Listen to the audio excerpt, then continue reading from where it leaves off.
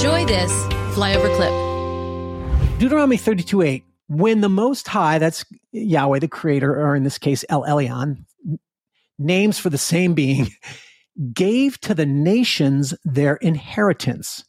What's inheritance? Inheritance is land. In the Old Testament and the ancient world, inheritance was land. So when it's saying, when God did that, when did he give nations their land? When he divided mankind, he fixed the borders of the people according to the number of the sons of God. But the Lord's portion is his people. Scholars will explain to you that the division of the mankind, fixing the borders of the people, that is a reference to Babel. When God divided the languages, he divided the nations. And you see that connection in Genesis 10. The nations, the 70 or 72 nations of Genesis 10 are the nations that are created when God separates the one people in Babel. That's when the nations were created. And in the Jewish mindset and understanding, the 70 nations were Gentile nations, and they did not know God. And in this passage, God himself says, I gave the nations as the inheritance according to the number of the sons of God. There it is again. Now there's some textual problems because some translations will say the sons of Israel, and that's because they're basing it on older texts. But now, because of the Dead Sea Scrolls, we now have more ancient texts of that original text that says it's the number of the sons of God. That's a whole nother discussion to explain, but sons of Israel wouldn't make sense actually, because there's a definite division going on here. He's separating these nations from him and his people, right? It says, but the Lord, Yahweh's portion, his heritage is Jacob, which is a synonym for Israel. So he's saying, think of it this way. Here's how I thought of it that made sense for me. Man, falls in the garden, right? And then he gets so evil that God has destroyed the earth. And then God starts all over. And then they get so evil that they build Babel, and God has to separate all of it. So mankind just won't stop worshiping false gods and won't stop trying to deify himself, right? And so God finally said, this is how I see it. God finally says, okay, you want to worship these false gods? The Tower of Babel was most likely a ziggurat, and a ziggurat was a holy mountain upon which man believed he made contact with the gods. At the top of the mountain in a sanctuary was where they connected with the gods. So this whole idea was the Tower of Babel was about connecting with the gods. And God's kind of saying, okay, if you're going to worship these false gods, I'm going to give you over to them. And you're going to be under their authority, but I'm going to have Israel and the lands, the various Gentile nations, that's the territories, right? Ancient world is very territory land oriented. Of course, we still are, aren't we? Anyway, those Gentile nations will be under the authority of these gods, these sons of God, but Jacob will be my people, right? And then we go, as you read the Bible, you see God marks out his land that he's going to give to his people, that their inheritance, just like it says here, is going to be the land of Canaan, and they're going to take it away, and et cetera.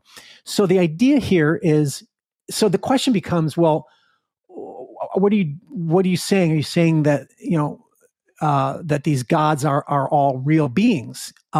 Yeah. And there are these watchers who are fallen, who disobeyed God, who violated the covenant.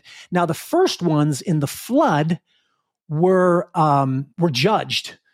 Right? The Bible says that God placed them imprisoned them, right? So what's going on here? Well, evidently, after the flood, there's still some beings who, according to Psalm 82, either they started out good, God gave them under their authority, or they were already bad, and God says, well, Gentiles are evil, so I'll give them over to evil spirits.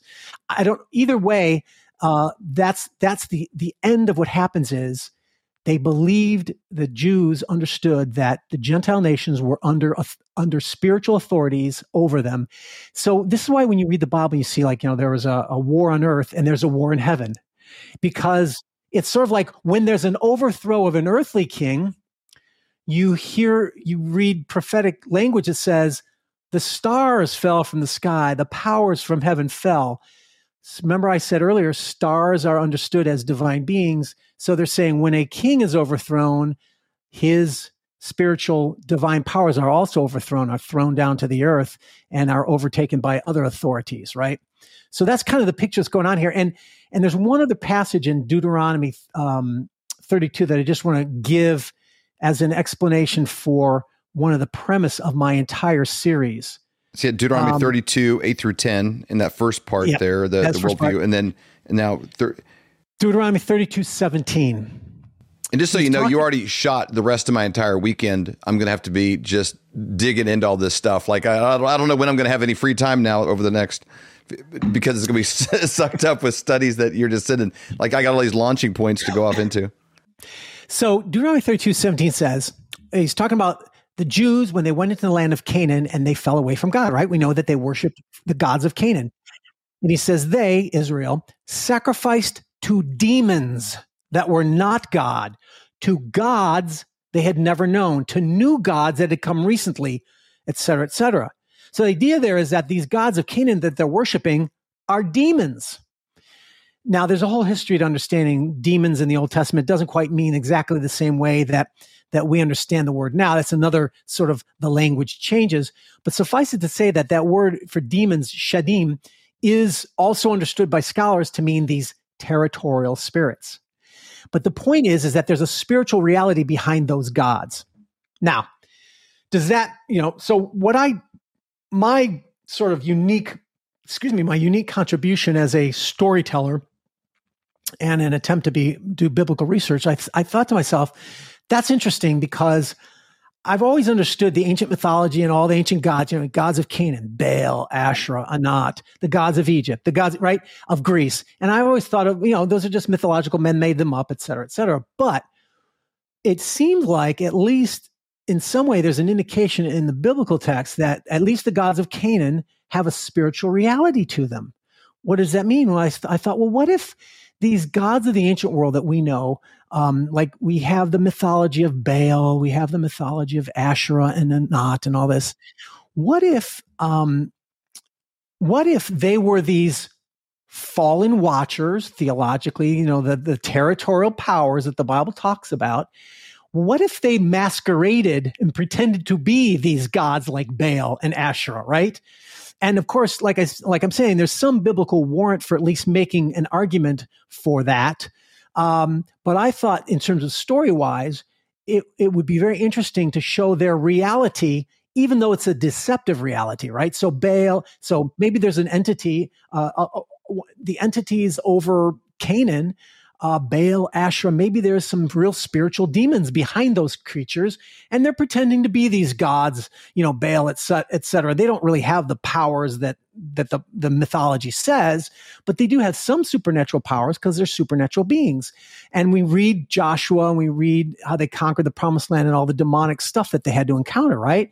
So I thought, well, that's a fascinating tale that I wanted to tell. And that's sort of one of the foundations of my Chronicles of the Nephilim, where you read my novels, you're going to read these gods as if they're real beings. And that's where people might say, wait a minute, is that polytheism? No, it's definitely the biblical monotheism, in the sense that these beings are at least masquerading to be gods of something that they're really not. They are created beings by God. And that's sort of what launched me into telling these stories, because that enabled me to make sense of, and through my stories that you read, I help make sense of the Bible in contrast and in interaction with these foreign pagan cultures and the gods they have. Because when you read the Bible, you see very much that Israelites often fell away, like over and over and over again, and they would worship Asherah, they would worship Baal. In Egypt, they were worshiping the gods of Egypt, right? So these things had real effect on the way they understood the world. So I wanted to bring an understanding of these pagan cultures that interacted and held bondage Israelites, but it also show how God himself overrides those and redeems that pagan culture in some way, right? It's sort of like you read Chronicles of Narnia, and Aslan is like, you see all these mythical creatures in Narnia, but it says Aslan is Lord of all, right? And he's the Lord over those mythologies. And you can have a pagan version or a righteous version. It's that kind of a concept. These are characters, you got to bring them to life, like so I bring Bale like the Screw Tape Letters or something like that, where it's kind of like they have personalities and you kind of see their motives behind. Exactly, and that was another component of it that I thought, we tend to. This is another preconception that we have. We tend to see these. There's not a lot in the Bible that is explained about what's going on in the spiritual realm with these evil entities, so we don't know much. But one of my biases, I always used to sort of think of the demonic realm as this army of demons, and they're completely unified, right? Because they're all trying to fight God, and they're, and so we tend to see them as this unified enemy. But when we see now that no, they're individual watchers over individual powers, and the Bible describes that when Persia fights with Greece, the prince of Persia, that divinity, is fighting with the prince of Greece. So it's kind of like the mafia, right? The mafia leaders are jockeying for their own power, and they'll kill one of their own if it can help them get more power. And so I thought that's more realistic in terms of in the demonic realm, that they were unified in war against Yahweh, but every army is going to have its deserters or its ladder climbers that will deceive or overthrow others so they can get on top. So I bring that sort of a mafia type paradigm, if you could put it that way, into the spiritual realm. Are you having a hard time sleeping at night, thinking, what am I going to do about my finances? Times are really changing. They're changing fast. Let me give you a quick example of how. In 1920, if you had a $20 bill and 1 ounce of gold, you could go into any men's clothing store and buy an entire suit. You could buy the jacket, the shirt, the belt, shoes, the whole bit. Today, that $20 bill, what's it going to get you? Not much. Maybe the socks, maybe a handkerchief, but the 1 ounce of gold could still buy you the entire suit at any men's store in America. That's the difference. That's what inflation does to your dollar. It's a deflating dollar caused by inflation. Now today, that's happening faster than ever. You need somebody that you trust that can help get you out of a fake currency and into something that's going to keep you safe. And we know a guy that has 2 PhDs by the name of Dr. Kirk Elliott. We have known him for over 25 years, and he's someone we completely trust. You need somebody that you can get a hold of, somebody that's going to be there for you to get back out of it, and then maybe back into the stock market, maybe back into something else when things settle down. But right now is not that time. You need somebody that you trust and somebody you can call and make those worries go away. That's exactly right. So you can go to flyovergold.com, fill out your information for a free consultation, or you can call 720-605-3900. Do it today. You'll be glad you did.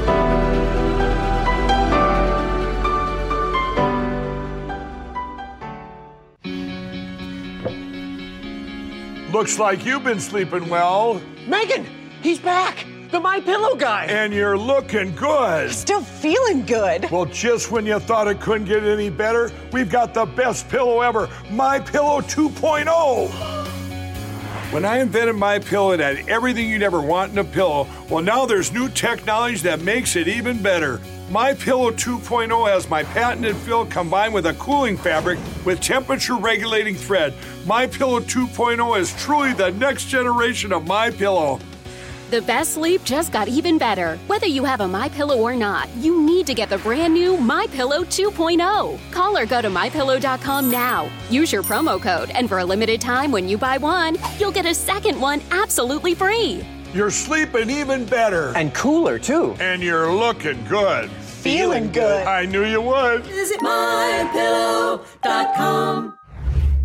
For more great content, go to flyoverconservatives.com.